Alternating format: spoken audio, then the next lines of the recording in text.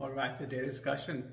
All right, so I came across a really good and simple message in my book, Elite Minds, today. And it was something to the effect of a bad day does not equal a bad life. Now, really what this is saying, it was talking about more in sports and business and stuff, but it really comes down to everything in life. Just because you had a bad day, a bad week, or possibly even just a bad moment, that does not mean the next moment, day, week, whatever, is going to continue to be bad.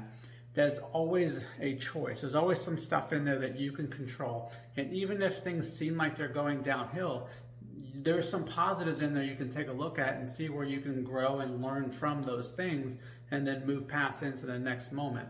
And the smaller you can focus and the more gratitude you can have for any piece of that, the easier it'll become to continue to move through those tough moments, learn from them, adapt to them, and understand how they can help you in your future, and then continue to just grow. Now, that's not always the easiest thing to do. Sometimes we just get caught up in the moment.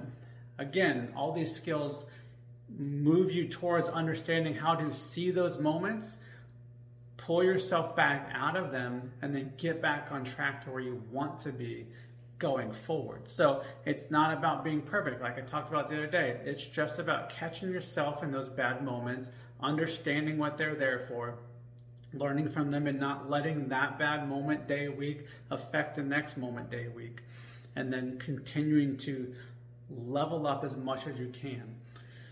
So hopefully that's something that settles with you just as well as it did with me, or I should say hits you the same way that it hit me, and let you understand that, hey, we all have those moments that are bad, but they don't define us. They just help us along the way and show us where we may need some improvement, or maybe just show us that, hey, sometimes with the good comes the bad, and that's perfectly okay too. So here's to having another bad day and turning it into a great day the next day. So hope this helps.